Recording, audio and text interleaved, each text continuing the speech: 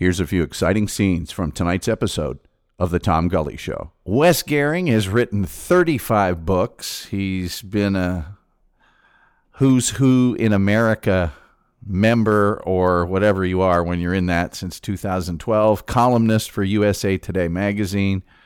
Amongst his works are award-winning biographies of James Dean, Carole Lombard, Steve McQueen, Red Skelton, and Charlie Chaplin, and that's just amongst others. He writes serious books for people serious about film, but they're also very witty and insightful. And he's also the owner of the most incredible personal library I have ever seen in my life. Welcome to the show. Thanks for that very flattering introduction.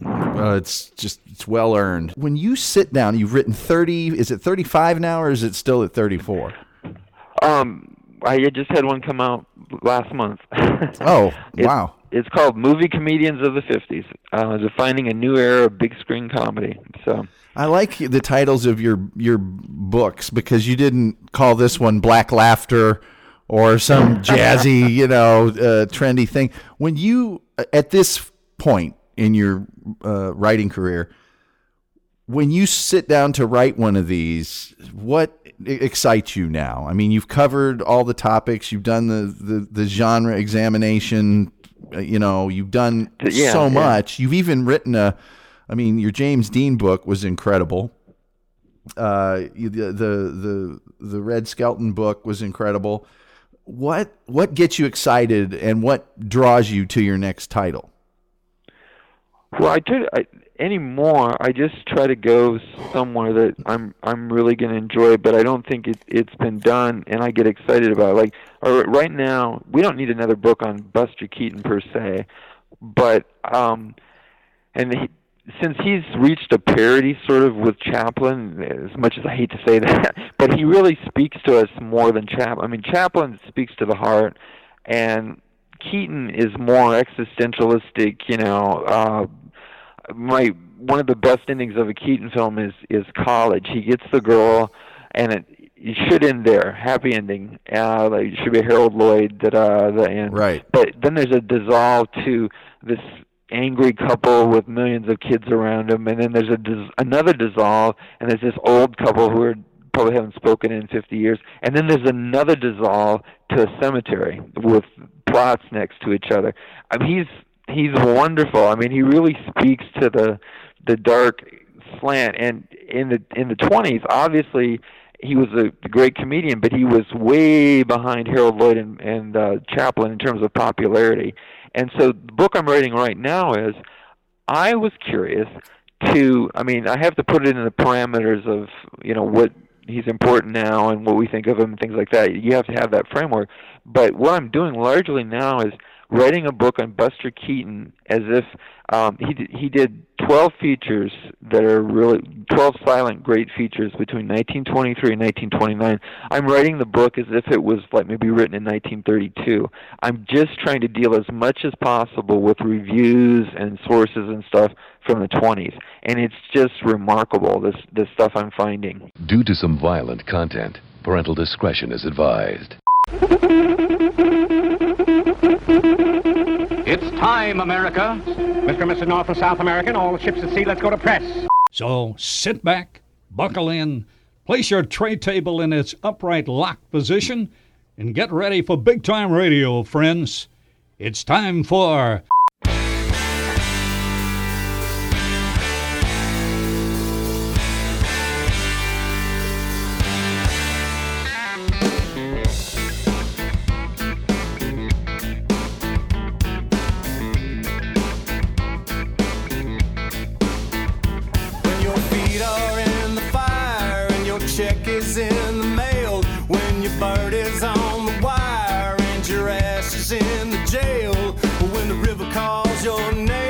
And you answer with a grin, and you wrestle with the blame when the lumber hits the skin, and it's time to pay the toll. Let the truth the wagon roll.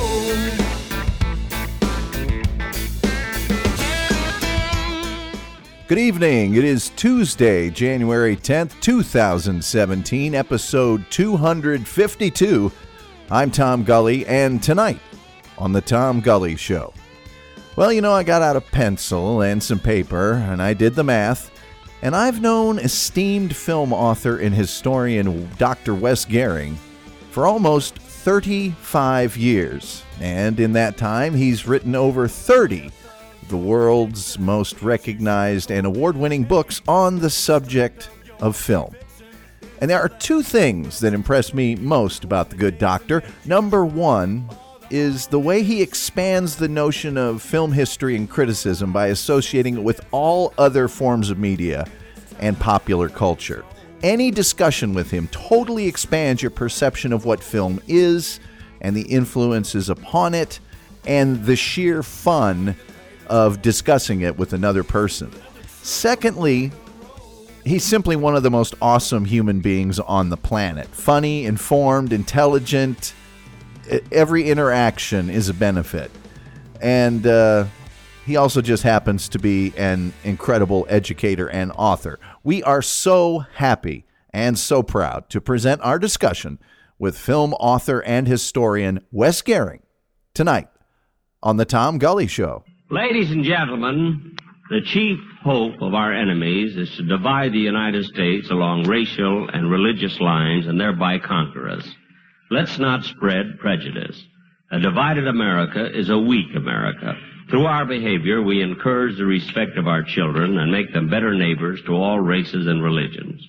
Remind them that being good neighbors has helped make our country great and kept her free. Thank you. You're listening to The Tom Gully Show. You'll find our snack bar chock full of good things to eat and drink. Tasty, tempting hot dogs, thirst-quenching soft drinks, fresh, crunchy popcorn. You've plenty of time, so visit the snack bar now. Just send an email to tom@thetomgullyshow.com. Wes Gehring has written 35 books. He's been a Who's Who in America member, or whatever you are when you're in that, since 2012, columnist for USA Today magazine. Amongst his works are award-winning biographies of James Dean, Carole Lombard, Steve McQueen, Red Skelton, and Charlie Chaplin, and that's just amongst others. He writes serious books for people serious about film, but they're also very witty and insightful. And he's also the owner of the most incredible personal library I have ever seen in my life. Welcome to the show.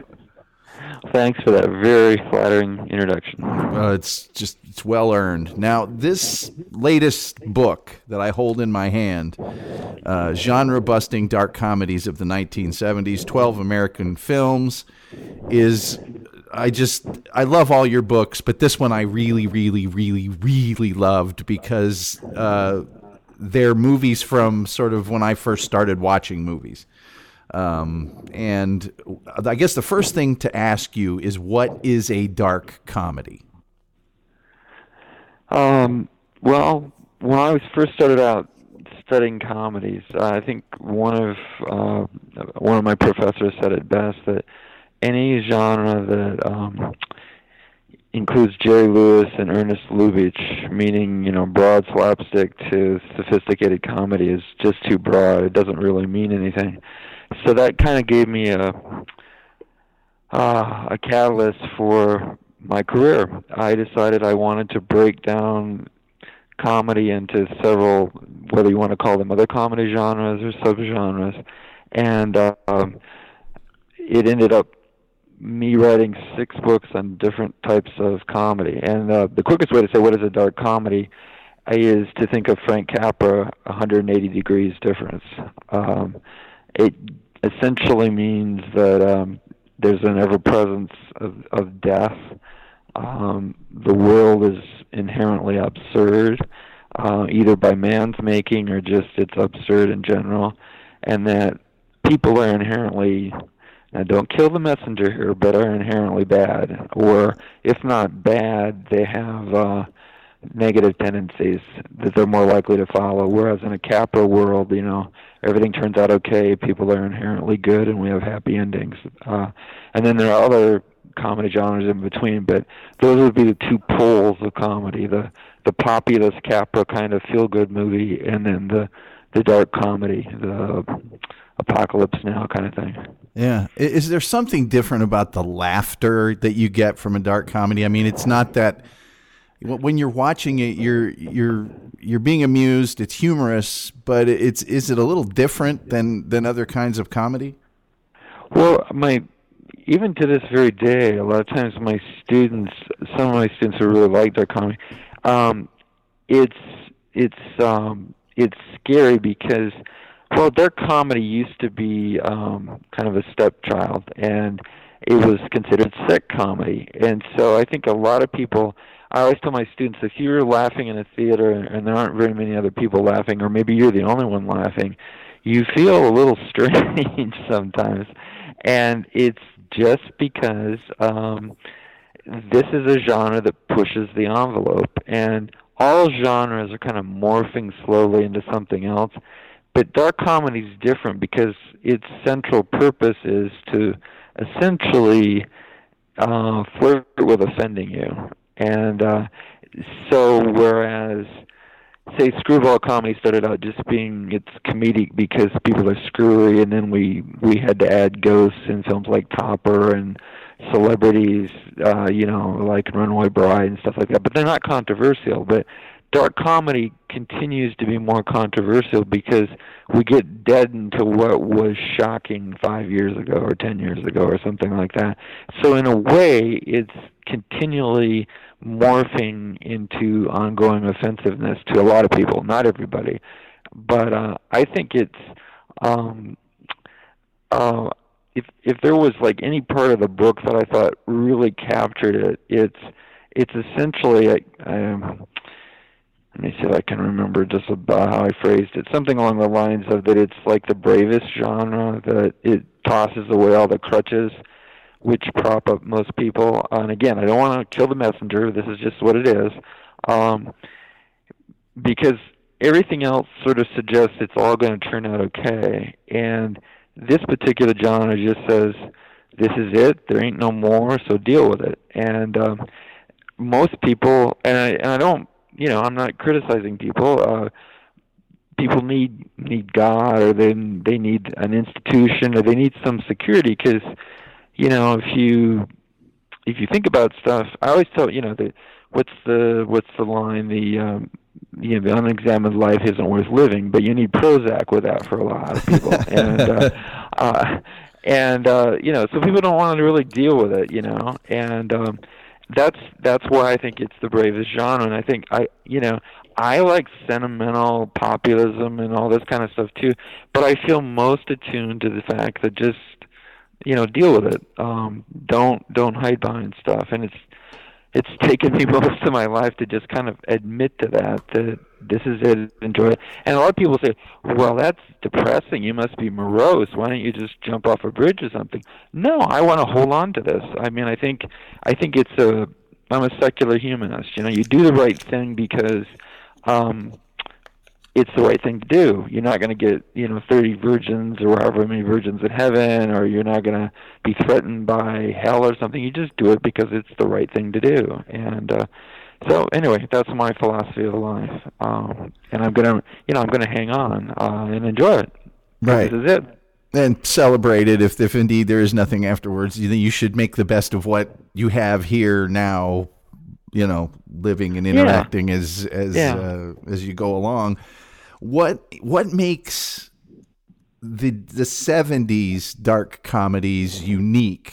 Not that there were, I don't think Hollywood was sitting around trying to crank out dark comedies in the 40s and 50s necessarily, and maybe there were a few more of them in the 70s, and I have some questions about that later. But what makes the 70s dark comedies different than other eras of dark comedy? Well, it took forever for people to recognize, like The Great Dictator, say, or Monsieur Verdoux, two Chaplin films that were dark comedies. And by the 60s, with Dr. Strangelove usually gets credit for pulling dark comedy kind of the center stage and everything.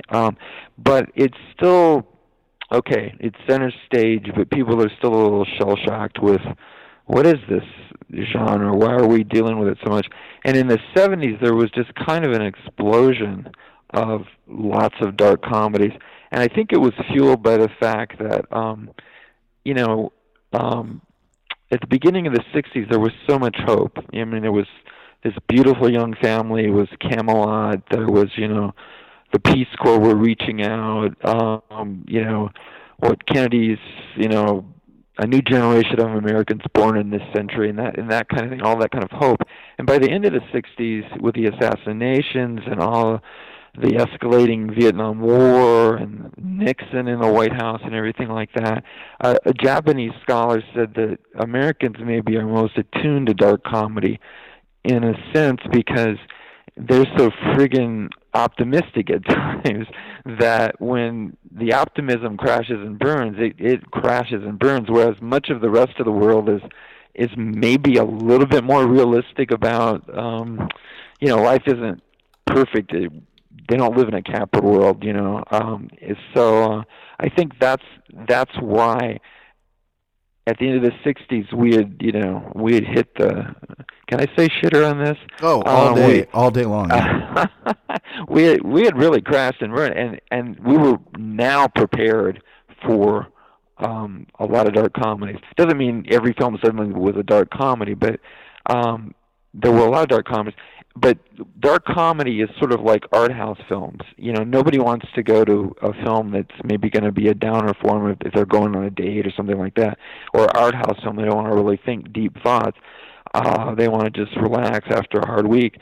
But so dark comedies kind of get subtextualized into other stuff, and that was my other thing that I wanted to do with. Not that other earlier films didn't have multi-layers and you could read different genres into them, but I felt that I wanted to pick 12 movies that I felt were dark comedies, but that wouldn't immediately pop up as dark comedies. Probably my favorite film in the bunch is All That Jazz because it's a musical, isn't it? Yeah, but yet it's a musical about death. Yeah, I was going to ask you about that one. That was one of my biggest questions.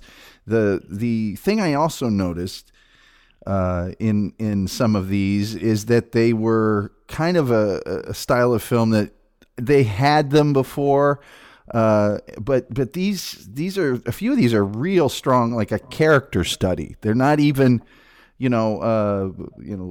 Little Big Man. But the other thing is, the 70s I think are, right following the 60s, a time when we were looking at history, and in many cases a history Hollywood created for us with the war movie, right, the Western, right, and some of these things, and taking a real, more of an objective look, that it's not all rah and the kid from the Bronx gets it in the third reel.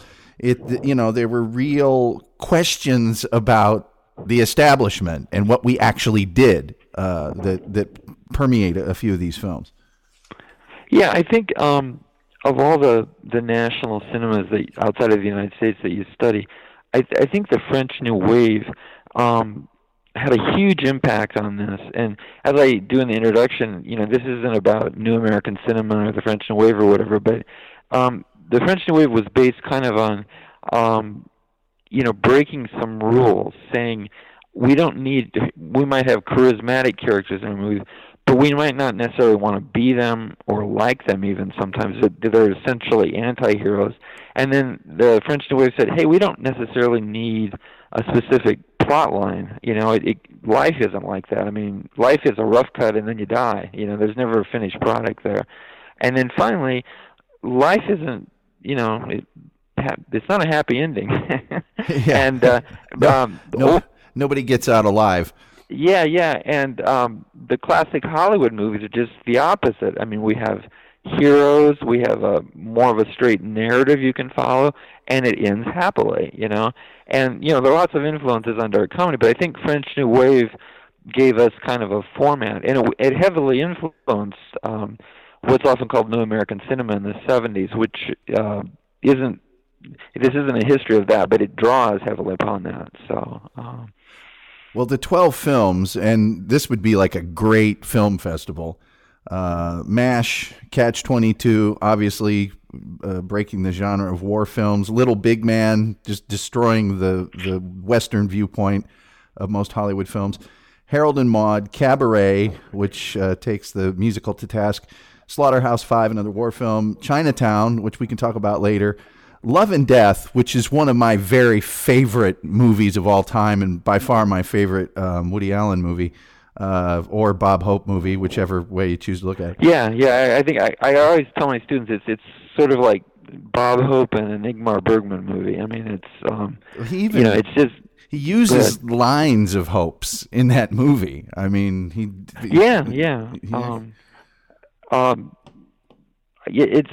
I don't know if it's his greatest film, but it's probably my favorite too. And I think it's sort of like Chaplin's The Circus. That's not his greatest film, but it's his funniest film. And I think Love and Death, whether you think it's his greatest film or not, I would fight to the death to say it's Woody Allen's funniest film. Yeah, it's he's using all of his skills in that one. One Flew Over the Cuckoo's Nest, Annie Hall, Being There, and All That Jazz. Now, I think MASH and Catch-22 we get. Little Big Man's pretty opposite. What genre is Harold and Maude breaking? It's playing with several different things, I think. It's playing with, in a way, how did I put it?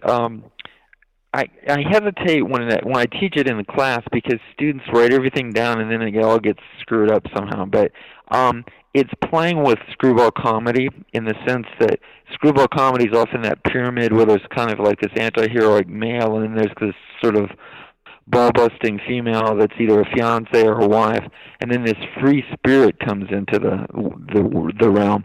And in Harold and Maude, instead of the controlling woman who's like a mother, it literally is his mother. And then the free-spirited woman that comes in is great. It's just that she's 60 years older than he is. It also does it kind of does a number on, or does a variation on a coming-of-age movie. And it just plays, I think, with those would be the two that I think would jump out the most. But having said that, it's the closest one to what I would now call dark comedy light, because it doesn't fit the parameters of what other dark comedies were doing at the time. Because at the end, even though Maude has committed suicide, spoiler alert, but it's been out 50 years, so live with it, I guess. It's got a sense of optimism a little bit. You think Harold now has maybe, he's playing the banjo, and like Steve Martin says, you can't not like the banjo and feel funny, something along those particular lines. Yeah. So, and we're getting a lot of those now in the 21st century. I think Little Miss Sunshine, Sunshine Cleaners, movies like that are kind of doing the same sort of thing. They're darkly comic, but they give you a little bit of hope at the end. It's just a new riff on dark comedies. Like everything else, it's morphing in different directions. Well, my favorite Polanski film is Chinatown, and it's one of my favorite movies, period. But how is that breaking the detective genre, so to speak? Is it just we've always had the sort of gritty detective tale. Is it the fact that, hey, there are things going on behind our back and, you can never beat the system, or what exactly? Oh, yeah. This is the one I had. A lot of my friends were, they're saying, no, Wes, you can't put that one in there because that's just, that's a revisionist, it's postmodern film noir, or whatever you want to call it, but you got to stick it with just film noir. But to me, it's all dark. All film noir has like dark humor in it, but this one has always struck me as more dark comedy than anything else because it's so completely over the top in terms of, the water commissioner drowns during a drought, and the guy going for the power is named Noah, and it just goes on and on like that. And I cannot look at it like I look at other film noirs, just because it constantly seems to want to be a dark comedy to me. It's like a film noir that's just busting out in different directions. So I had to put that one in there. And then, quite frankly, this is, I never write a book I don't want right. I mean, I've never written a book, on commission or thinking, oh, maybe this is the latest craze or something. But this book, I didn't really give a damn what anybody thought of it or if anybody would read it. This was kind of like me this is how I feel. This is me revisiting my past and letting it all hang out. And it was really, they're all written for me in the sense that I want to, a million authors have said, if you want to write a good book, then write what you like to read. And this is the kind of stuff I like to read, and this is who I am. So it just never seemed to stay on the rails completely for me as a film noir, and that's why I put it in there. But I put it in there too to kind of mess with people also. Well done. And the thing about that film is, and maybe some of the better dark comedies, is that you feel like they're funny, but you don't laugh. Polanski's movies always have this sort of underlying sardonic thing going on in them, and in this one, maybe it's because it's Nicholson and the, how he does things on screen, but it just seems like a movie where you're smiling during the whole proceeding because of sort of the situations he's in, what he's doing. Polanski himself with his famous nose cutting scene and all that stuff. It's somehow funny. It's like, and I think people that watched MASH, the TV show, which is great in its own way, they forget that the movie MASH was not slapstick yucks. It really was the ironic part of what a dark comedy, I suppose, is. But One Flew Over the Cuckoo's Nest, I'm assuming it's the genre it breaks, is the medical, all of our former, the interns or some other medical. Or the whole idea of what is a problem film, and it gets into some, for a general viewer, non-traditional genres that maybe wouldn't be as obvious to the general audience member, but it seems to do the same thing to me, that in some ways a couple of the other ones, like All That Jazz, really play into being, some of these are just playing with art house objects, and they can't, like Woody Allen has said in interviews that all of his movies are essentially art house films. It's just that you look at Woody Allen and he's such a funny looking guy, and he has said this, I'm not trying to mock him or anything like that. He said because if he puts himself in a movie, it's a personality comedy, no matter what, whether he's doing a parody, or whether it's a romantic comedy, whether it's whatever it is, but all of his movies are about art house movies. And one of the amazing things I came across, that I thought anyway, was that Roger Ebert, evidently he was relatively close to Woody Allen, and Allen's saying that every day of his life he's thought about committing suicide, and it blew me away.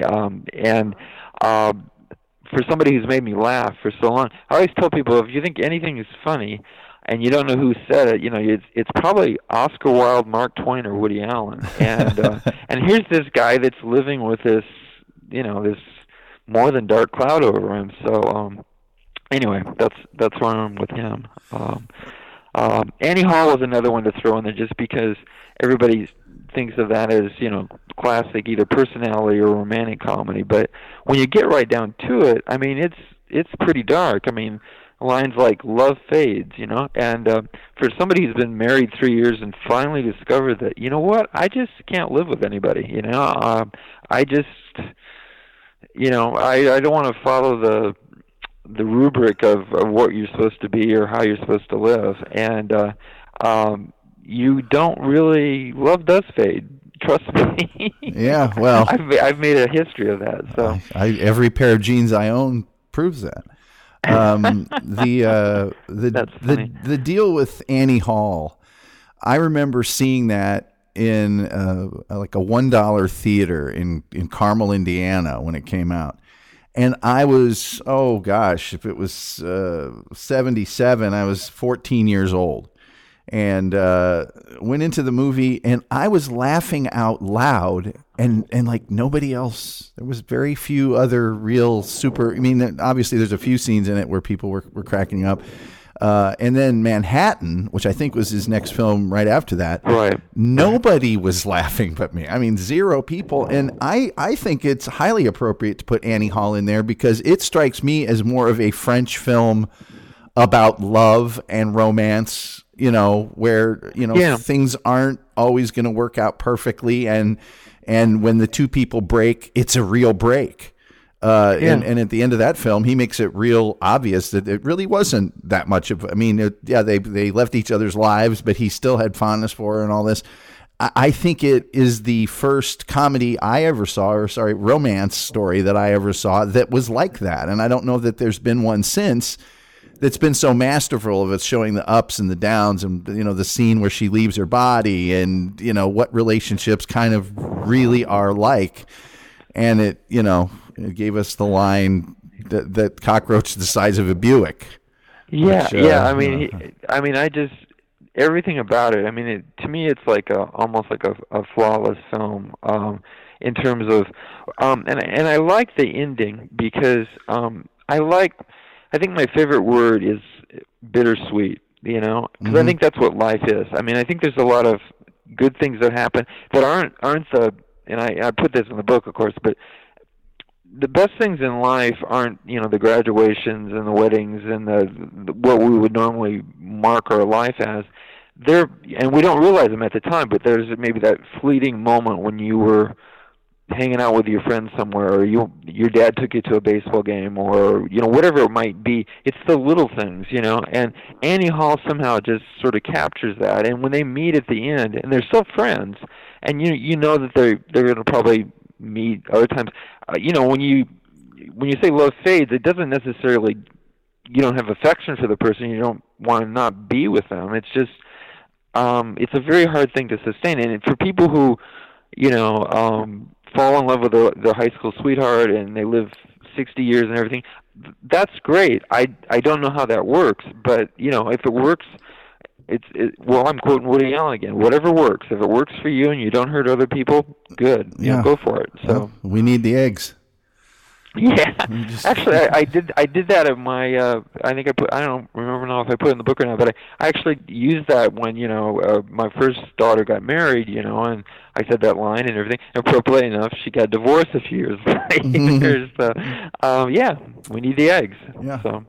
Well, Being There, what genre is that, Bray? I mean, it's such a hard film to define. Although there were films, in the 30s and in the 40s where, a guy off the street. I mean, you could go as far as Mr. Deeds Goes to Town or something like that, where kind of the unsophisticated yet morally centered person comes into the world of power and manages to achieve just by virtue of their character or whatever else. But what genre is that breaking? Well, I think it's breaking kind of. I don't know if I even addressed it in the chapter, but in kind of rethinking and kind of I didn't really prep a whole lot for this, but I wanted to prep a little bit. Me too. The idea that populism, you could just pluck somebody off the street like Kevin Kline and Dave or something like that, and just stick him in the White House, and everything's going to be hunky dory. This one, this person is, he's just a simpleton, and he's seen as this, wise individual, and how we've reached an age where we take things metaphorically when sometimes it's just meant very simplistically. Like when he says, I don't read, I don't read anymore either, and things like that. And it was a picture of where we're at now, a dumbing down, and a dumbing down that I thought, well, the book to me was partly a rediscovery of Hal Ashby. And when he, at the very end of the film, he comes up with the idea of putting the umbrella in the water when it looks like this is implying that this is our new savior that's come down, and this is what we've been reduced to. I mean, to me, it's one of the most devastating questionings of religion in a mainstream movie that nobody seemed to get at the time. So for me, that's what it is. It's really mocking that everyman kind of thing, and going from that. So that's where I would put it. Or you could just say most personality comedies start with, we got Peter Sellers in it, but most of them start with, personality comedies are based on superiority. I mean, if Laurel and Hardy can get somehow through, soldier through, we're going to be able to get through, that kind of thing. But this reduces our personality comedian to just, an amoeba. And so I think that's what it's taking down. That's what it's doing with the dark comedy there. So it reminds me sort of Forrest Gump. Just in that, that wise idiot kind of feel to it. And when I first saw Forrest Gump, I mean, won all these awards and people loved it. It made $1 billion, and I was kind of offended by it because, like I said, I like all genres, and I like populism. And to me, it reduced populism to you had to be a special needs person to buy into all that stuff. And in the premise of populism, I don't want to believe that. I want to believe that, okay, you can change things and stuff like that. I don't personally believe that, but in the parameters of each particular genre, that's what we're doing. And for that reason, it bugged me, along those particular lines. But that also opened it up for being a dark comedy because it was just completely undercutting what you would normally expect of a populist film. Well, I just didn't like it as a movie. I mean, it didn't do anything for me at the time. And I remember thinking, well, this is Zelig a little bit. Yeah, we're just putting people, let's play with this special technique where we can put, Tom Hanks in this historic setting or this historic setting. I agree. It was more almost marketed as a technological whiz than a regular storyline. I've always had trouble with that Forrest Gump. And being there is just, I don't know, I like the minimalism of it and the idea that we've become a society where we're not reading, and we're watching crap, and we're not. I don't know. This time I'm on a soapbox here or something like that. But to me, it was a precursor to where we're at now. Oh, big time. I mean, the notion that Melvin Douglas or some big industrialist is really pulling all the strings behind the government, and that there are a few, power makers, star makers, if you will, that can just, with you curry their favor and you're in business, and then that someone completely unqualified can sort of, lean on catchphrases and, simple, inarticulate utterances that sound better than logic, makes them stand up to by scrutiny with. How could that ever happen? Yeah. Luckily we don't have to worry about that. I'm packing my car for Canada soon. I mean, we're in a bad situation. So. Yeah, and the sort of manipulation. Now, did you? I'm as much as I love this book, and of course I read it cover to cover. I immediately started thinking of other films that you may have considered, and was wondering, was Network on your list? I mean, it's maybe that's too obvious. And I know authors love it when people go, "Why didn't you put this in your book?" But the other sort of genre, and maybe just because I saw one of these movies 3 days ago, is the sports movie. And the 70s had, Slapshot and North Dallas 40.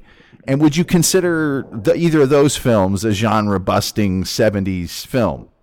Yeah, I would, because you automatically stick it in a sports situation, and often sports movies are populist movies because underdog wins and things like that. But yeah, North Dallas 40 was really a cynical look at an area of football that we hadn't really considered that much, and now it seems like we've just been saying about being there. It seems even more timely now than it when it came out, or more obvious when it came out. And yeah, there were other ones.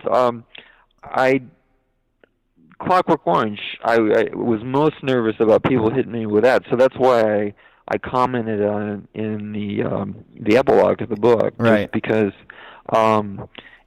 I loved it, and it fit a lot of the things. Because I was going for, and this is an anti-New Wave, French New Wave, because they didn't want adaptations, they wanted original stuff, and this is an adaptation. But right.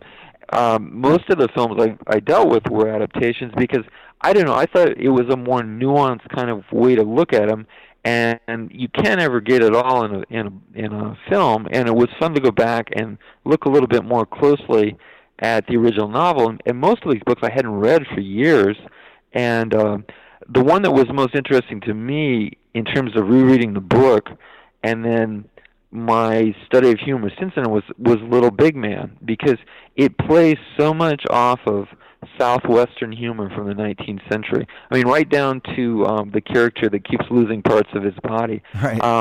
You know, I mean, it's in our literature. It's right there. And the fact that of all the types of westerns there are, from Sheriff Pictures to Outlaw Pictures to the railroads coming through town and all those kind of films, the most interesting and provocative one is the cavalry versus the Indians or the Native Americans, and we've changed sides, and it's been the most resilient Western and the most topsy-turvy one, and so I had to have that one in there. Though a lot of people, you see cowboys and Indians, well, it's a Western, so in some cases I just picked things that were like All That Jazz is a musical. What are you thinking about here? But it's a fantasy film. It's an art house film. It's a dark comedy.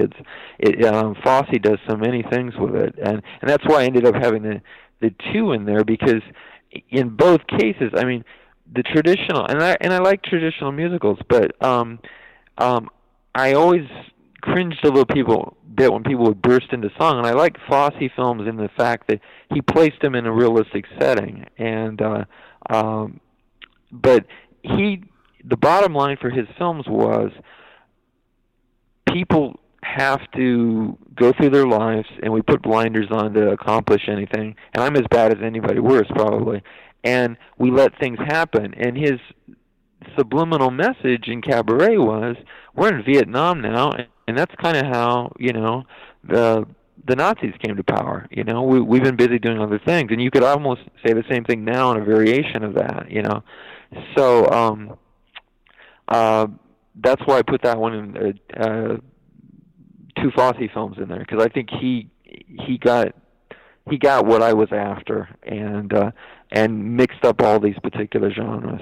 The film musical, I mean, some of my favorites are Rocky Horror and Brigadoon and Everybody Loves Singing in the Rain. It seems like most of them, though, and I don't know why it is, the first, half to maybe even 2/3, you're loving it. Everything's going great.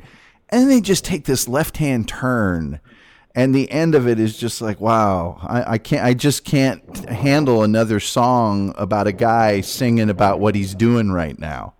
I'm walking down the street and I'm feeling so good, and you're just like, okay, I get it. You're singing again. But back to Little Big Man. Little Big Man is, because when you're a kid, you don't mind watching Westerns because there's guns and action and stuff. And you hate drama to a certain extent, like a courtroom drama or a tense interpersonal drama, because you're a kid. You don't, that stuff's not interesting to you. You have no life experience.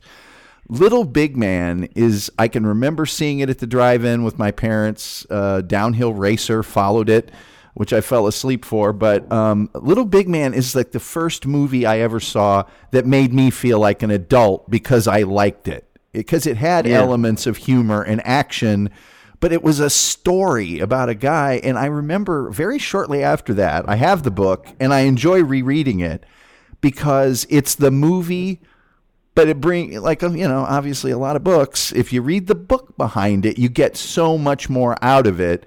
And when I got the book, I expected it to be a typical book. I expected it not to be a first, it's a thick book. And it's all a first-person account.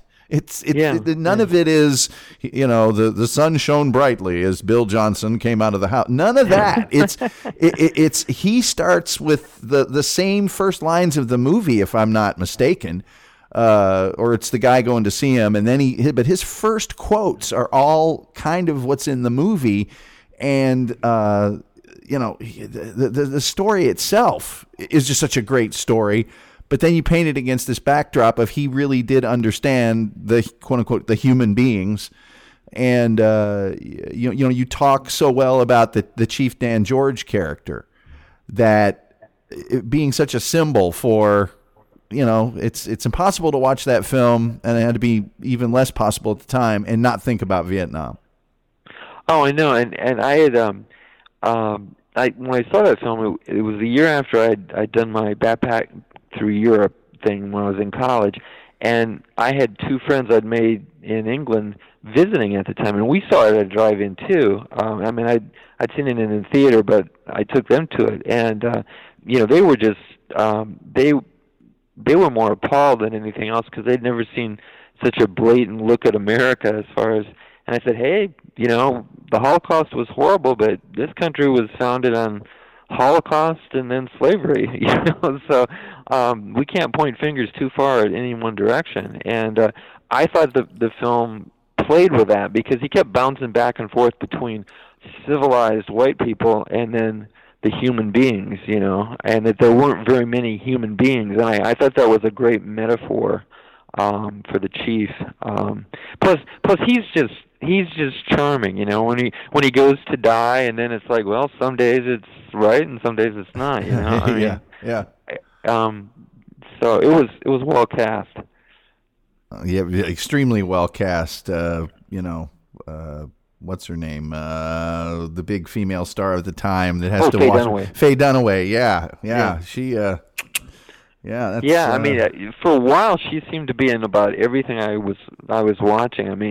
From Bonnie and Clyde on, and right through the network and everything else. She was just everywhere for a while. But yeah, the pedophile-ish bath for Dustin Hoffman, and it was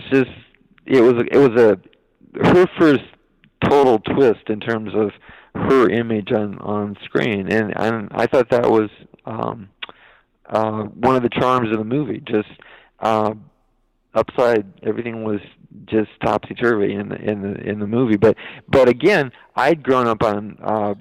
I was from an era when there were like 20 plus westerns in prime time on TV, and one out of every 4 American films was a western. So my dad had taken me to all these westerns and stuff, and so it gave me just a different slant on this is the way it really was. It wasn't charming and wonderful. It was dog eat dog. And since I was so intimately anti-Vietnam, it was fun to play with a Custer character, General Custer character in the film.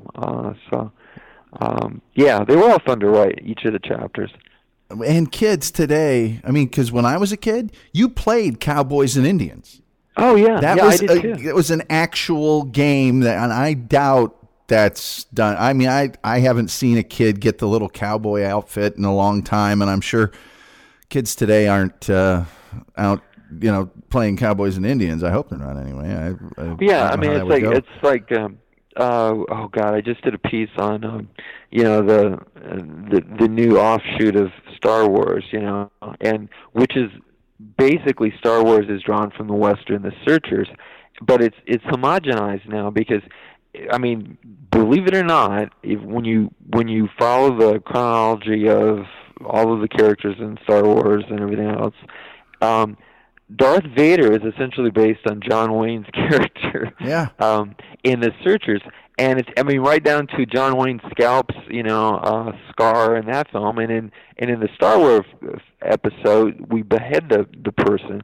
And why I say homogenized, it's okay to kill the sand people, or it's okay to want to have a bad guy like Darth Vader.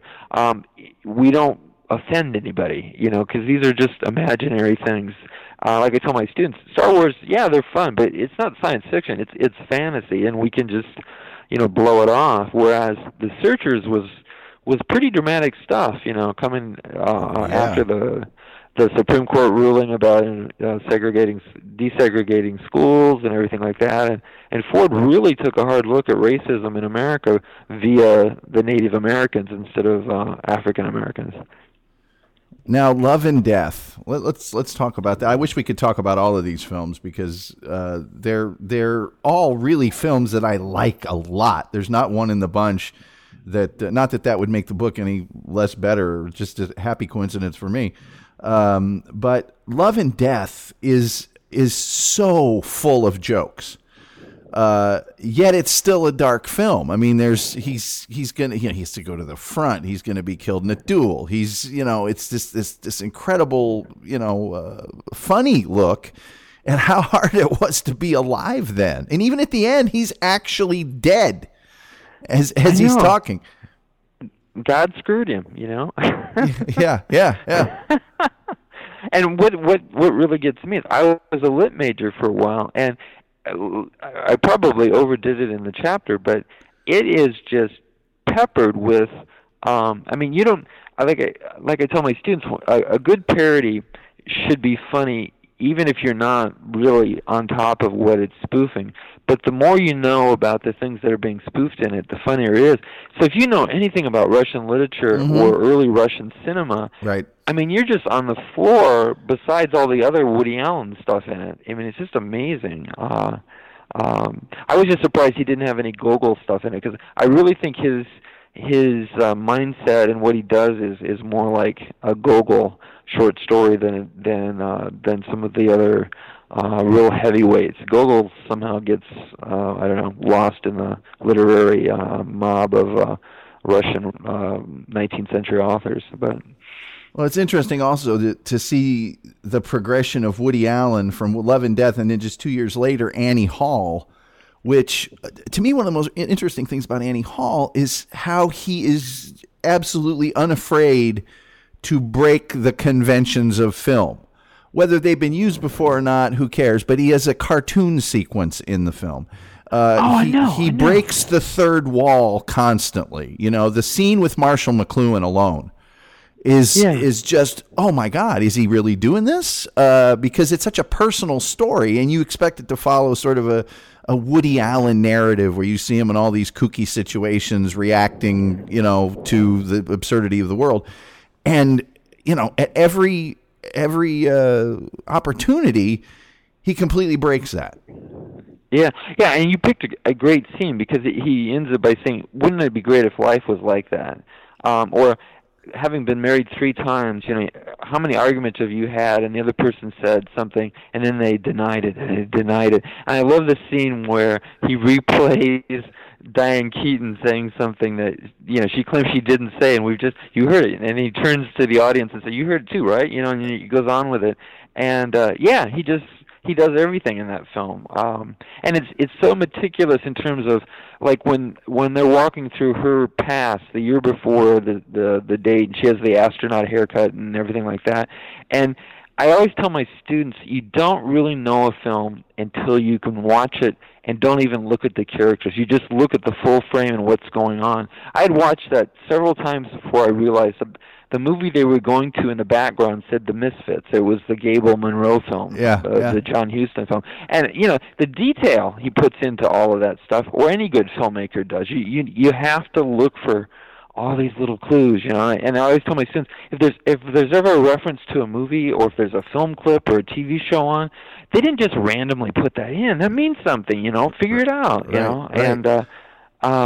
And all of his stuff was darkly comic, but I just think Bob Hope would have done the same kind of stuff if he would have been living now in a more modern age. He just couldn't do a lot of that stuff, So the scene where he is walking down the street and starts stopping the couples and asking them what makes their relationship work. And one couple is, I'm really shallow and have nothing to say, and exactly the same way. And then the couple with the large vibrating egg. It's just that messing with reality thing that he does in that movie, just all over the place. And the one little old lady that just says love fades, and she really nails it. Well, and he goes, and that's the only one he goes, oh, yeah, that's true, yeah. Well, the scene when he's eating with the family, and they're all talking about swamp meats and stuff, and he cuts back to himself, and he's wearing a complete Hasidic Jew outfit, as he's handing the food out and stuff. He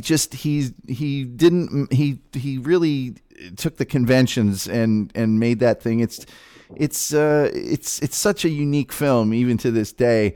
Now there was a film or two that also struck me and I don't know if they're, I started kind of thinking what movies are like these, and then I started looking at them and go, well, that maybe didn't even break a genre. And as usual, it's based on movies I've seen recently. And one of them is And Justice for All, which to me is a dark comedy. It's the absurdity, and it's taking the lawyer picture and putting on Sear a little bit. And then this is a film I just want to ask you about, because it might belong in this category, but I don't know what genre it belongs in, or if it's breaking one. It's just a film that I really love, and that is Save the Tiger with Jack Lemmon. God, that's a really, really good question. I think you could put it in here. I mean, I don't normally, that doesn't jump off the page as a dark comedy for me, but it is a dark comedy, and that's kind of what I was trying to do with this book in some cases you could say, well, Harold and Maude we kind of really think of as a dark comedy, even though it's breaking these other conventions. But I really tried to pick films that your first knee-jerk response would be in another area, and I think Save the Tiger would be the same thing. You wouldn't necessarily think dark comedy with that. So yeah, I think that would have been a candidate for the book too. The 70s to me had more really interesting character studies than any other decade. I mean, there have been some since, but movies like Save the Tiger, or there's a kind of a terrible Charlton Heston movie where he plays a quarterback. It's called Number One, but it's nothing but a few days in his life. And there's no big message at the ending. There's no solution to the problem. There's no, well, here's what he'll do next. There's no, epilogue that says, like at the end of Unforgiven. There's nothing like that. Do we have those kind of movies anymore? Or are they just so uncommercially sound that nobody's going to make them anymore? You have to really look for them. I live in Muncie, but I spend a whole lot of time down at the Art Cinema in Indianapolis. And yeah, there are those films, but they do not get huge play. And most people, are out at the mall with a superhero. So they're still there, but you got to really kind of look for them as far as of this particular quality. But there's something you said before that I just want to return to just briefly. The 70s are considered like the last kind of like Renaissance period in American cinema, and it's because they're caught between the 50s and 60s, which were these overblown movies, huge spectacle kind of things, initially to fight TV, and then they just kind of got in that kind of rut. And then there were a few huge budget films in the 60s which confused people, like The Sound of Music was just an aberration, It was a huge success, but then they started to try to do some other ones like, Star, or a number of them just really lost a lot of money and went that way. And then in the 70s, we've got these, like you were saying, these kind of like character studies, these slice of life, these kinds of American New Wave type films. And then once we slide into the 80s, we're starting to do that big budget kind of thing again, except now it's outer space, it's fantasy, it's superheroes, disaster movies. It's that kind of we've gone back to that same kind of parameter, and people are going to it again for different reasons, not because there's, TV can't do it, but now we have these big, all special effect, what do I want to say, special theaters that can, you're not even going to see the movie, you just want to see kind of the spectacle of this huge thing on a huge screen with, Dolby sound and all this kind of stuff. So the 70s are kind of a little oasis between these two giants of kind of white elephants. In fact, there's Manny Farber did a really, really good essay called, what is it, kind of white elephant art versus, I want to say, termite art. And he's basically saying the same thing, that the best movies are the little movies that just have a little slice of life in them, and you go to them because you really want to kind of see another perspective on how somebody else is trying to get through what you're trying to get through, as opposed to, Cleopatra or something like that. So, well, in the 70s, they also, from a production standpoint, there was the ability to not have to have a huge budget. You saw movies that had only a few characters in them, and Save the Tiger to me is a great example of that, because it's, that did not require a huge budget other than paying for Jack Nicholson. Jack Lemmon, but it's a kind of a small movie. Yeah. And there were a lot of really great character studies like that. And I love movies like that just kind of show you the behind the scenes, behind the curtain, the sort of the seamy underbelly of the guy who you wouldn't think had one. I just don't see films like that anymore. I saw a movie just this week that I had never seen before. It was probably made in 2005, and it was called Sweet Land.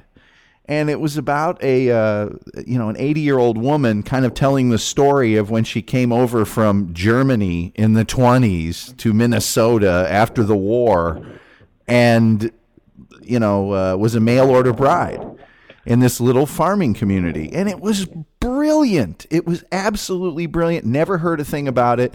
And I think we had that spike of independent films in the 90s, the mid-90s, that helped us, with Pulp Fiction hit and Reservoir Dogs and all that there's still that industry. There's still those small films out there, but you really have to look hard for them. Oh, I know. There was just... this was on demand. It's a new film, but it just went straight to cable. But it's a Japanese film called The Daughter, and it's just about a really crappy father who you never see, but he's had 3 daughters and abandoned them, and then he went elsewhere and had a daughter there, and he's died now, and one of the daughters goes, and they basically, instead of these 3 daughters being real opposed and hateful towards this other daughter because their father took their father away, they kind of bring her in to their kind of group home, you might say. And the ages range probably from mid to late teens to late 20s or something like that. And nothing happens. It's just about them dealing with what's happened to all of them, and it's not morose or anything. At times it's sad, but at times they just...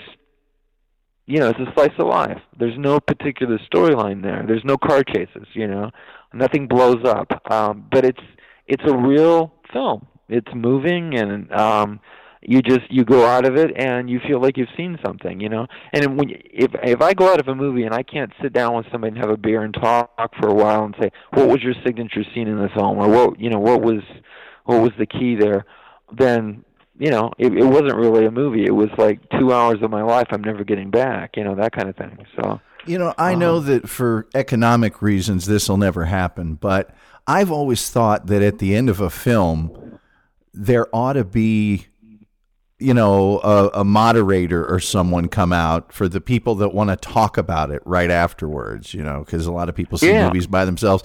And now we've got these, and I have to admit, I'm addicted to these places that'll serve you a pizza and stuff while you're watching the movie. The art house cinema does that. You can have a mixed drink in there, and you can get a sandwich, and now they got wings. They've got everything. It's a real. it's probably making them more than the screenings are at this point. But I've always thought, shouldn't there be at least a half an hour that people can stand up and ask questions of some expert there at the cinema? Wes Gehring, in fact, you could be get some side money by conducting a little film seminar after these. Well, maybe not me, but I agree completely. When I was in University of Iowa. Robert Altman came in, and we saw a rough cut of one of his earliest films. And who else? Scorsese came in, and he showed a rough cut of Mean Streets. Wow. And then we had, and both Altman and Scorsese at that time were nobody. I mean, nobody had heard of him outside of a PhD film program, right. at some university. And we just sat down, and we asked questions, and and it was wonderful. And I'm still that way. And the only thing that keeps me in teaching, I've been teaching for like 8,000 years, and you have like 3 or 4 students, kind of like you and Tom Chester, that are really into film. And a lot of my classes, when they end, if I don't have something after another class or something like that, somebody or several somebodies we'll talk about the film, or we'll talk about whatever the genre of the week is, or whatever. So we do it. I do it. It's very fulfilling in my classes. But you're right. It'd be a great addition to a screening experience if we could stop the film. It's sort of like when you go to New York and you go to what do they call them? They're plays that haven't officially opened, but they'll stop in the middle of the play and talk about what they were trying to do, and where they're going with this, and how I see the character. And then sometimes they let the audience jump in, and otherwise they just talk among themselves. And it's fascinating to do that. So they actually do it on Broadway occasionally. If you see something in preview, that's what they call it. If you see a movie in preview. I really, as a lifelong bachelor that dates lots of girls, I used to think that a movie was the best first date. I don't think that anymore, and that's for 2 reasons. Number one, you don't really get to talk. And number 2, I found that it was too much of a crucible for me. I was like, okay, so we're gonna watch the movie, and then we're gonna go out and have coffee or get something to eat. And if they don't have good opinions about the movie, then I would quit seeing them. And that maybe that's a good test, or maybe it's a bad test. But now it's just the food. Oh no, I know exactly what you mean. My third wife, we're still friends, and we can go to a movie and have these great discussions after. And the key thing we always start with is a signature scene. But I know when we first started, we did the date thing, but you know how I'm into Chaplin and a few other things. Oh, yeah. And that's a really scary scenario when you get in a relationship, when you have these sacred movies, and you don't want to show them to the person almost, because if they don't like them, I've actually made jokes in my classes, saying, they didn't like City Lights, so I divorced them, and it might not have happened that way, but that's the way I choose to remember it, and but it's almost like that. You can't like that film? Well, then, what's the point? We might as well end it here, I broke up with the girl. Now, I didn't tell her this, and I didn't, make a big deal out of it at the time, but she didn't get The Big Lebowski. And I'm like, there is no future here. I'm sorry. There's just absolutely no future here. Now, this book is amazing. I really, really enjoyed it. Hat tip to the great Dave Smith, too, for the foreword. When you sit down, you've written 30, is it 35 now, or is it still at 34? I just had one come out last month.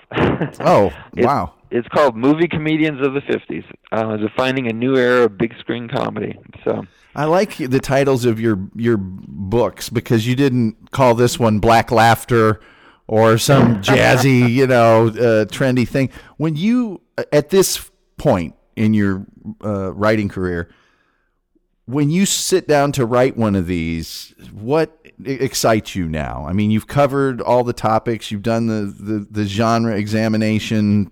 You've done so much. You've even written your James Dean book was incredible.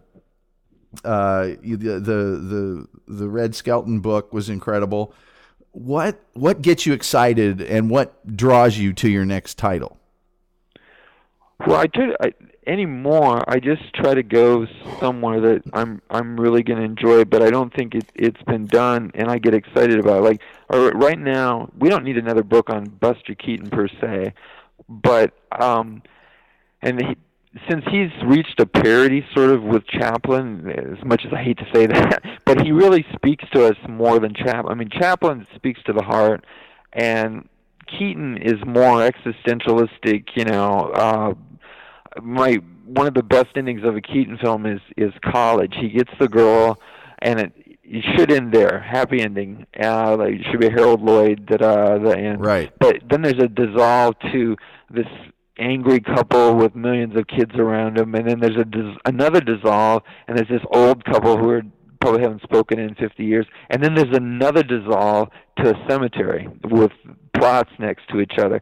I mean, he's wonderful. I mean, he really speaks to the dark slant. And in the 20s, obviously, he was a great comedian, but he was way behind Harold Lloyd and Chaplin in terms of popularity. And so the book I'm writing right now is, I was curious I have to put it in the parameters of, what he's important now and what we think of him and things like that. You have to have that framework. But what I'm doing largely now is writing a book on Buster Keaton as if he did 12 features that are really 12 silent great features between 1923 and 1929. I'm writing the book as if it was like maybe written in 1932. I'm just trying to deal as much as possible with reviews and sources and stuff from the 20s, and it's just remarkable this stuff I'm finding, in terms of what people think of a certain movie and how it was perceived at that time. And like The General is considered, his greatest film, and everybody knows it bombed. But when you dig into some of the reasons that they say, like, people, Buster Keaton makes a joke. There's a scene near the end where he throws out his saber, and the sharp part comes off and shish kebabs another soldier and kills him, And in this one review, and he's one of the better critics in the 20s, he says, he kills him, that's not funny. But yes, it is. That's precisely why it's funny, So that's what gets me. A book that I think I would like to read, or one that I haven't seen, or a new perspective on stuff that's really good. Because, like I said, we don't need another biography of him. But I'm not aware of any book on Keaton where they've just largely, completely focused on reviews and critiques of him and other comedians in the 20s. Well, and is Harold Lloyd kind of a forgotten man? I mean, I know that you know about him. I know about him. People that are in film scholarly areas know all about Harold Lloyd. But popularly, I think his films stand up relatively well. But I mention Harold Lloyd's name to some people, and they just look at me with a blank stare in the face. If you mention Chaplin or Keaton, they at least have a knowledge of who they are.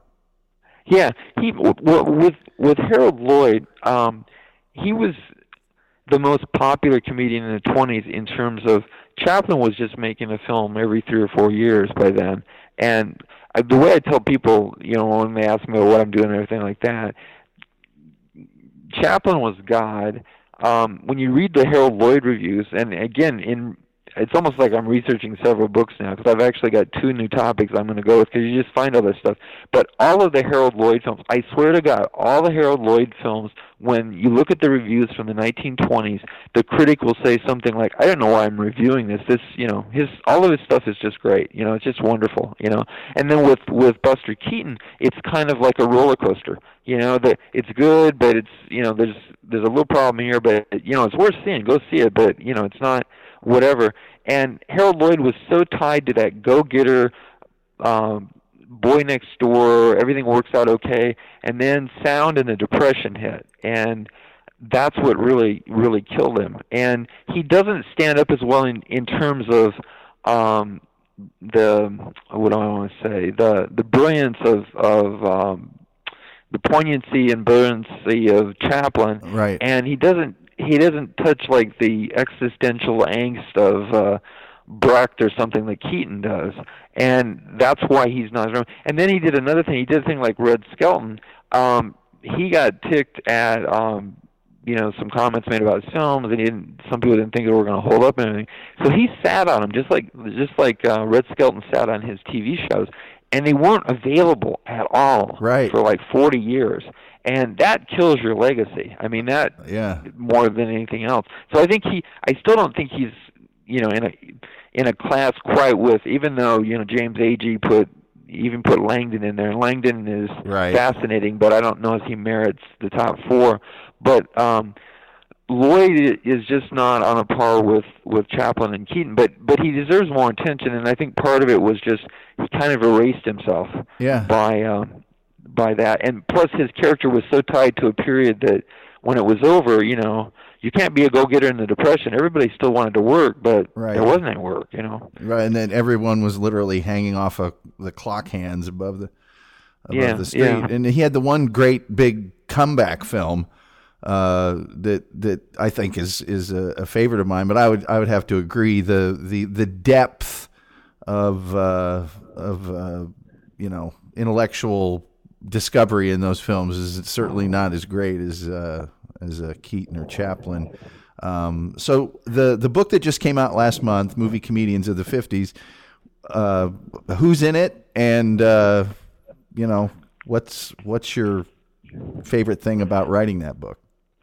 Well, what I wanted to deal with this one was the fact that it was such a, I mean, every decade obviously is a transition in comedy and things that are going on, but I would argue that this decade, the 50s, probably had more crap hit the fan than just about any other period in terms of you throw in television, and then you throw in McCarthyism, and then you throw in the fact that personality comedians were disappearing. You weren't just a personality comedian now. You didn't just do comedy.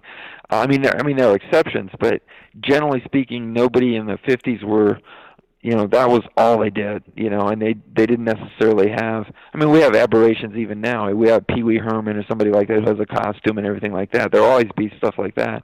But you had Jack Lemmon, and great comedian, but I mean, he 2 of his 3 Oscars are essentially for dramatic parts. Right. Or The Days of Wine and Roses is not a laugh fest.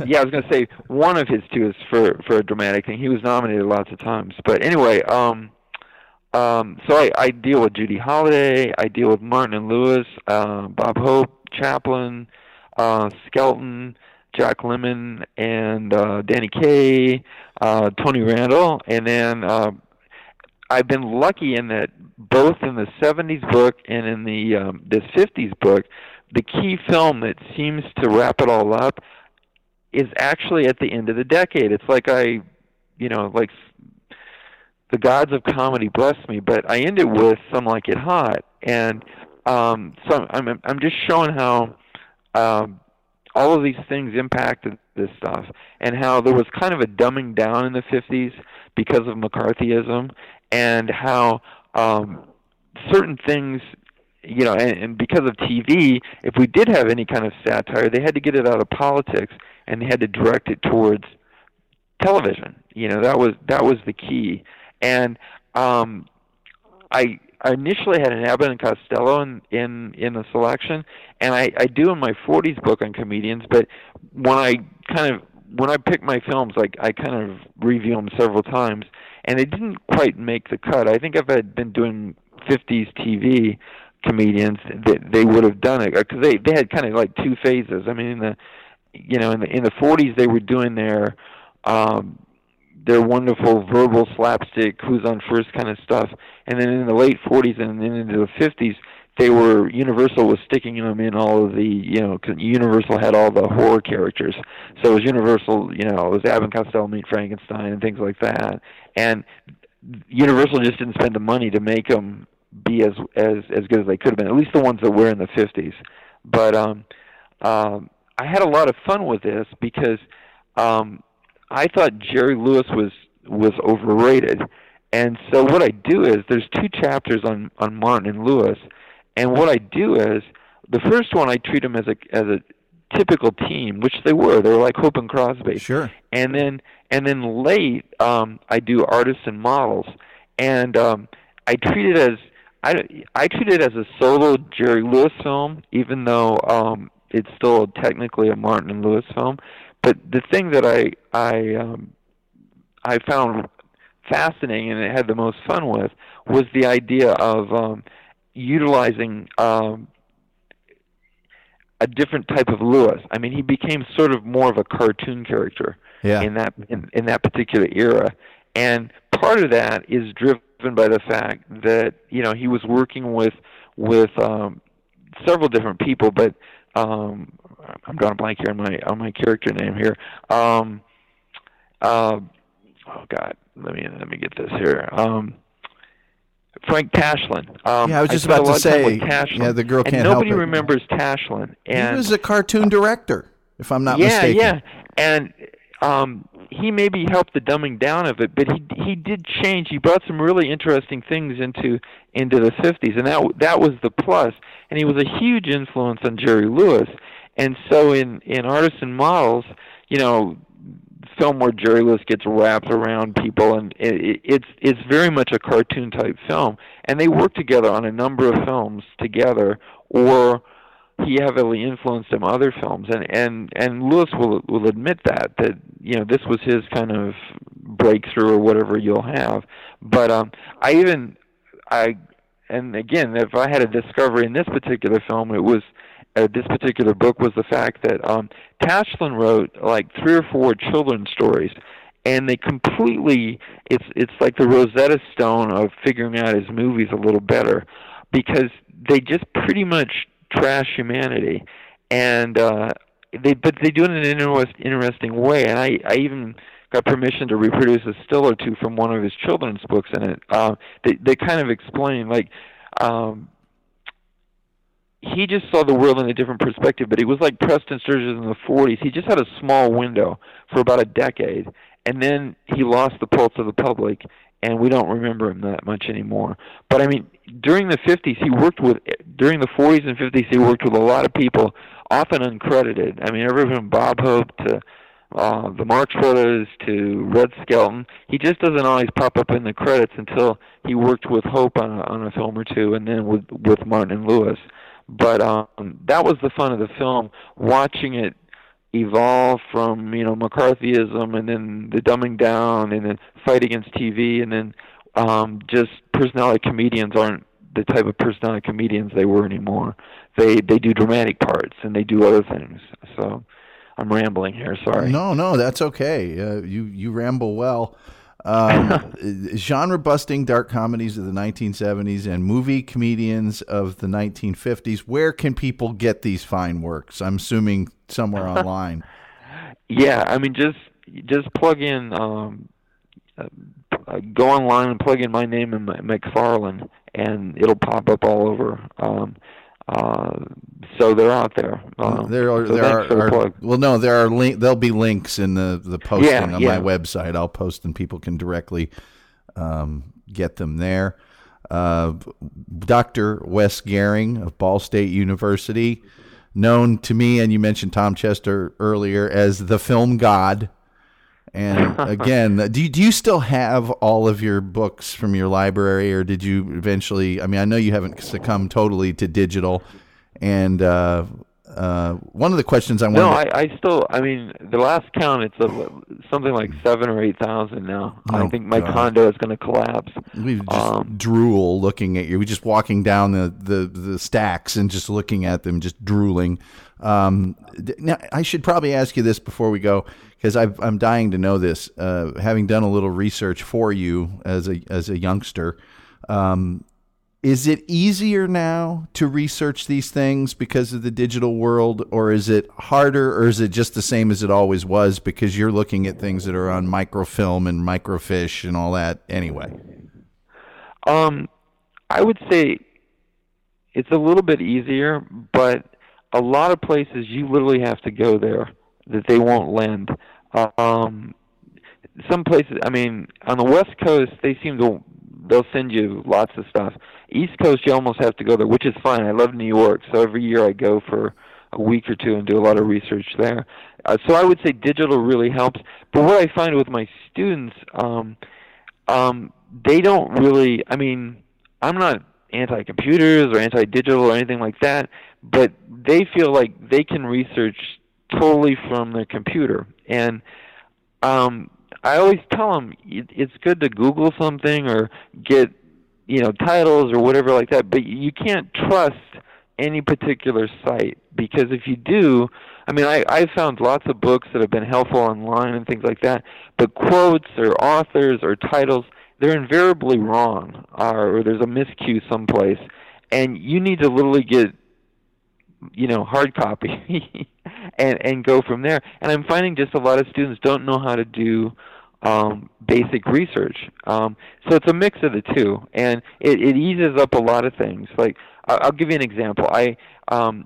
This Keaton book that I'm working on right now, I'm a big baseball fan, and in one of my baseball books there was a reference to Keaton. I mean, I knew Keaton was a big baseball fan, but there was a reference to him having telegraphed Babe Ruth once or twice. When Babe Ruth went into vaudeville when he was, really big in the 20s and stuff.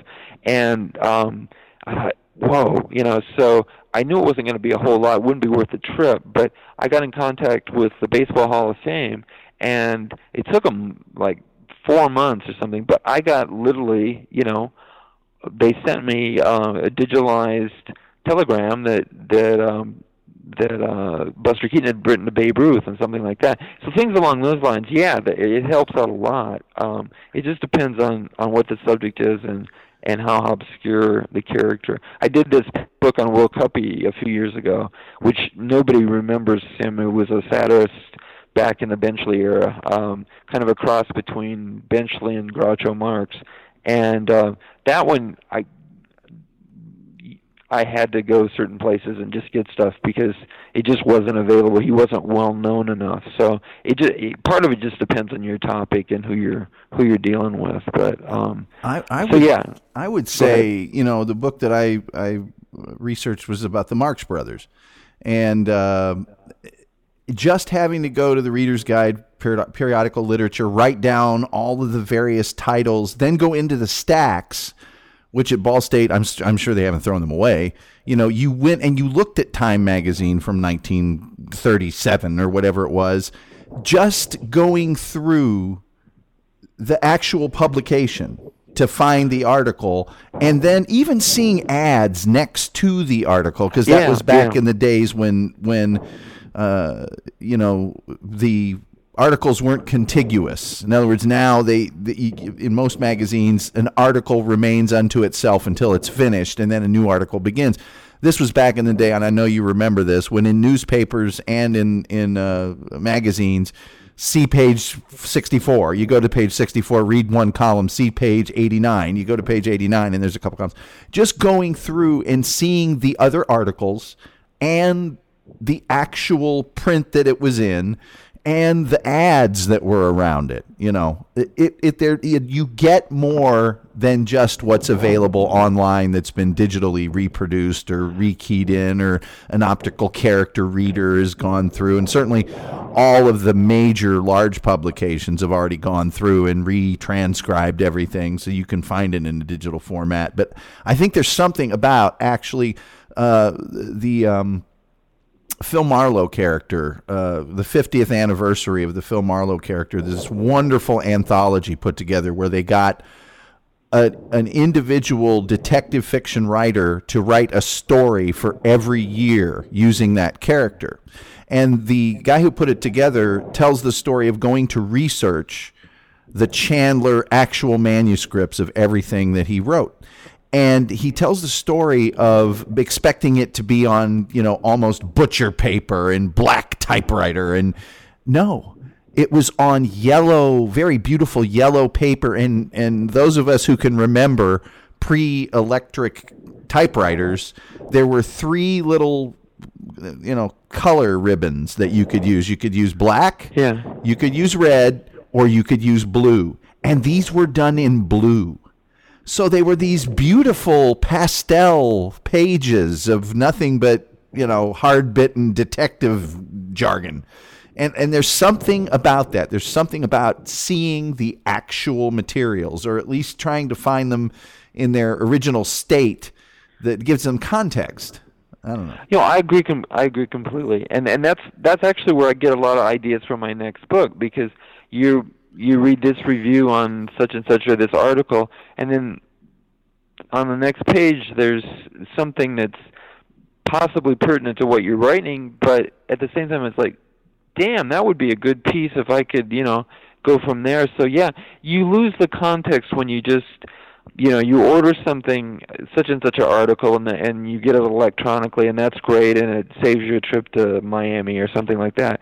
But you lose what you just described. You lose going through and that textile kind of thing, and seeing the, the ads for travel, the 20th Century Express from New York to L.A. or things like that. You just get in the period better. You understand it more. And like when I did that book on the Chaplin War trilogy, and did 3 types of dark comedies that he did. When I went back through all these old newspapers, it was just amazing, because they were painting the Kaiser in these horrific ways. I mean, Chaplin was very not that way. I mean, but at the same time, you'd seen them painting the Kaiser as just, babies on bayonets and stuff like that. And then the 2 pages over, because he did a Bond tour in the South after the Bond tour with Mary Pickford and Douglas Fairbanks in D.C. and New York. He went through the South. So you'd see these overly dramatic, horrible things about these awful Germans in World War I. And on the flip side, you'd see the Ku Klux Klan had just hung somebody, right, and then chopped them up and things like that. And it's like, oh my God, all of this, this stuff is going on simultaneously, and it puts you in the period. And that's, you just don't get that if you just, just request an email. I mean, you request online an article and such, and thank God you get it, but you don't get any of that other stuff. So, well, I agree with you. I won't get into. I mean, I've always been a big exploitation guy, and so a lot of the movies I wanted to see were simply not available. You couldn't go to a theater and see them, not even a revival of the Herschel Gordon Lewis, Blood Feast collection or 10,000 or 2,000 Maniacs. You couldn't see a lot of the John Waters films. They weren't at your video store. And so you would have to search, and there was a little place in Broad Ripple in a guy's garage where you could see, if you waited for 3 months, you could get a copy of Desperate People or something like that. And there is something to the accessibility of all this stuff where if a kid wanted to, he could see every Herschel Gordon Lewis movie in one weekend. And there's something about having to search out this material and really badly want to see it, as opposed to just sort of pleasantly scanning over whatever is there. I think that's not great. I don't know why, and I know it's, hey, you kids get off my lawn to a certain extent, and I don't mind that. I don't mind it that it's easier for them. What I mind is I have this thing I say all the time to younger people in the industry I work in, which is information is not knowledge, and knowledge is not wisdom. And it has to do with that. It has to do with, well, yes, you may have seen it, but I don't know that you've experienced it, because those movies were made for a certain purpose at a certain time. They weren't about Netflix. They were about, we don't have any money and we have to get people to come in because we're just trying to make some money on a film production. And so it, for that reason, has to be so over the top that it's not going to be here for a long time. You're not always going to be able to see this movie. There's going to be another incredibly bad movie that's trying to do the same thing in a week. And I don't know. Okay, I digress. But No, I'm on the same page as you are with this. I'm glad to hear that from a younger man here. Yeah, well, and I'm not that much younger. One of my favorite stories of Wes Goering is the very first time I met Dr. Wes Goering. And that was a friend had encouraged me to take one of your classes. And I was all into that because they were higher level courses and they didn't have prerequisites. So once you got past like broadcasting 101 or whatever it was at Ball State or 102, there was a couple of classes you had to take and then you could take anything. So it was on probably the genres. It was genres. Yeah. And so we're in the classroom and you're running late. And it's how that you know how that thing is that it's like I don't know if they still have this on university campuses, but it's if they're an instructor, you only have to wait 10 minutes, but if they're a professor, you have to wait 15. And if they're and so we're all sitting there, and that talk is going on, and I'm like, I could care less. I'm like, hey, I paid for this. I'm gonna sit here, and you came in, you apologized, you were only 5 minutes late or something. And you said, I think you mentioned that you had been in with Dr. Alexander or something like that and couldn't get away. And so who was, I think, the acting department chairman at the time or something. Yeah, we just got rid of the Antichrist. Yeah, Tomlinson, Mr. Potter. And who you described it to me as having the chair that was lower than his in his office. Yeah, it was. I mean, you sat lower. I mean, that's the other thing. People say, oh, like in the natural, that office is not realistic. Oh, yes, it is. I've been in that kind of office. So yeah, well, and it's I actually, due to winning the Letterman Scholarship and stuff, I got to know the next several department chairmen really well, and they were all great people. But anyway, you came in and somebody made a remark. It was like, hey, we were getting ready to leave or something. And you go, yeah, it's one of the things I like to do is come into the back of the room and sit down and listen to everybody say, hey, when's this a-hole going to show up or something like that. And I just lost it. I thought that was hilarious and certainly something I didn't expect from a quote unquote professor at the time because everybody was there was a lot of professors there that were, pretty old school square. And, obviously I took all your classes, so I really enjoyed it. But anyway. Yeah, when I was back when the world was young, as I say, but with the long hair and everything like that, I was probably, in some cases, when I first got here, maybe just 5 years older than a lot of the students. So, and it was fun to just kind of like sit in the back of the room and see what they were going to say about me or the class or stuff like that. So. Well, genre-busting dark comedies of the 1970s and movie comedians of the 1950s. I'll put the link up. But anything that you see by Wes Goehring, you should probably get it. Be ready to learn a lot and be ready to find out a lot of things outside a movie. That's one of the great things I love about reading your books is that you will reference literature or you will reference a radio program or you will reference an article or something that then sends me into like a side tangent where I have to go then read that. And I particularly love that. I think it's awesome. Yeah. So, and they're witty, they're insightful. Obviously you're good at it or they wouldn't have let you write 35 of them. Well, I always tell my students, nothing's created in a vacuum, and I like to show them what is happening in other art forms, So I always that's usually the trickiest thing. It's not the writing the thing; it's getting the darn rights to reproduce a picture or something like that of a sculpture or a painting, or in this last book, this 50s book, basically a children's illustration. So.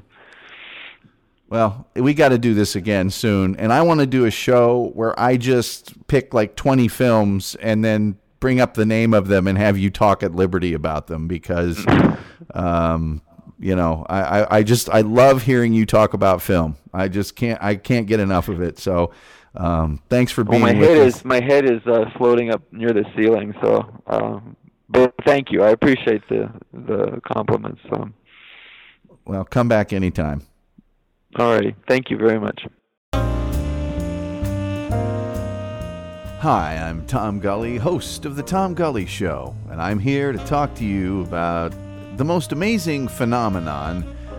You see, although thousands download each episode of The Tom Gully Show, not that many actually like our show on Facebook. So we'd like to try and do something to get more likes. And, hey, boss, never fear. I got this one solved, you know? Oh, Vinny. Great. Folks, this is Vinny. He does things for the show from time to time, most of which we can't talk about. Vinny, what's your solution? Okay, what we do is we get a cute little kitty cat, all right? Then, if we don't get enough likes within about 5 minutes, I twist its little head until it pops. Good Christ, no. We're not doing something like that. What makes you think something like that would even work? Well, it works when you use a kid instead of a kitty cat. Folks, we'd appreciate it if you'd go and like the Tom Gully Show on Facebook.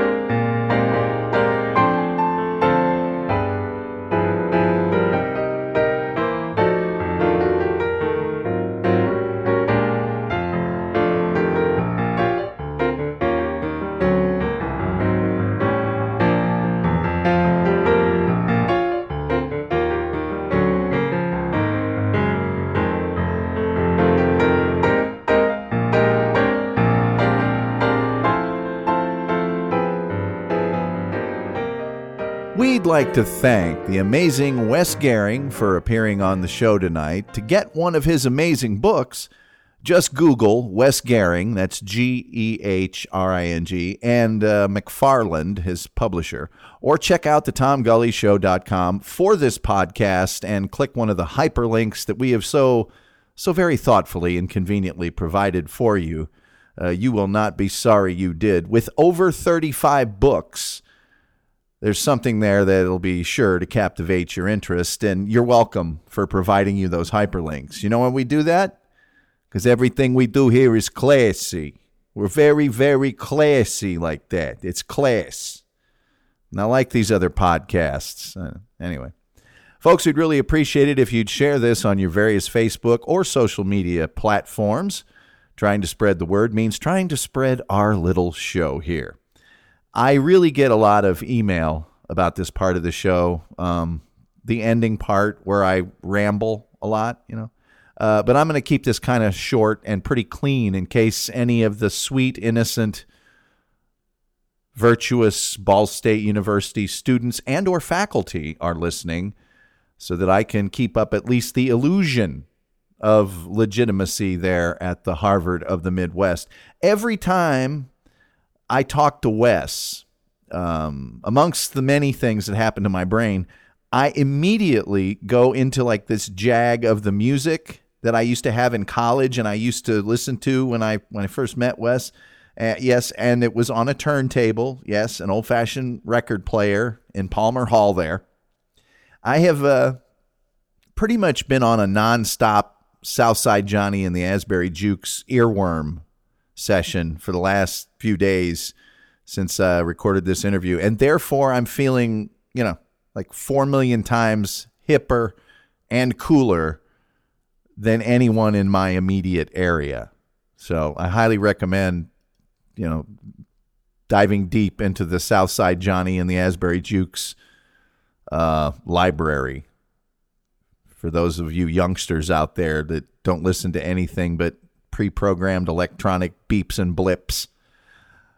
We'd appreciate it if you'd like the Tom Gully Show, not me, because that's just crazy to like me, but the show, the Tom Gully Show on Facebook too, and on Twitter if the mood strikes you. And of course, there's always the TomGullyShow.com. That's where you can find everything about the show. There's the Tom Gully Show store, which is down right now due to my ongoing fracas with Cafe Press. We'll talk about that another time. And we always encourage you to subscribe on iTunes for free. There's also a way, if you go to the TomGullyShow.com, where you can subscribe by email, and we email you every new show as it gets done. And it's right there in your email.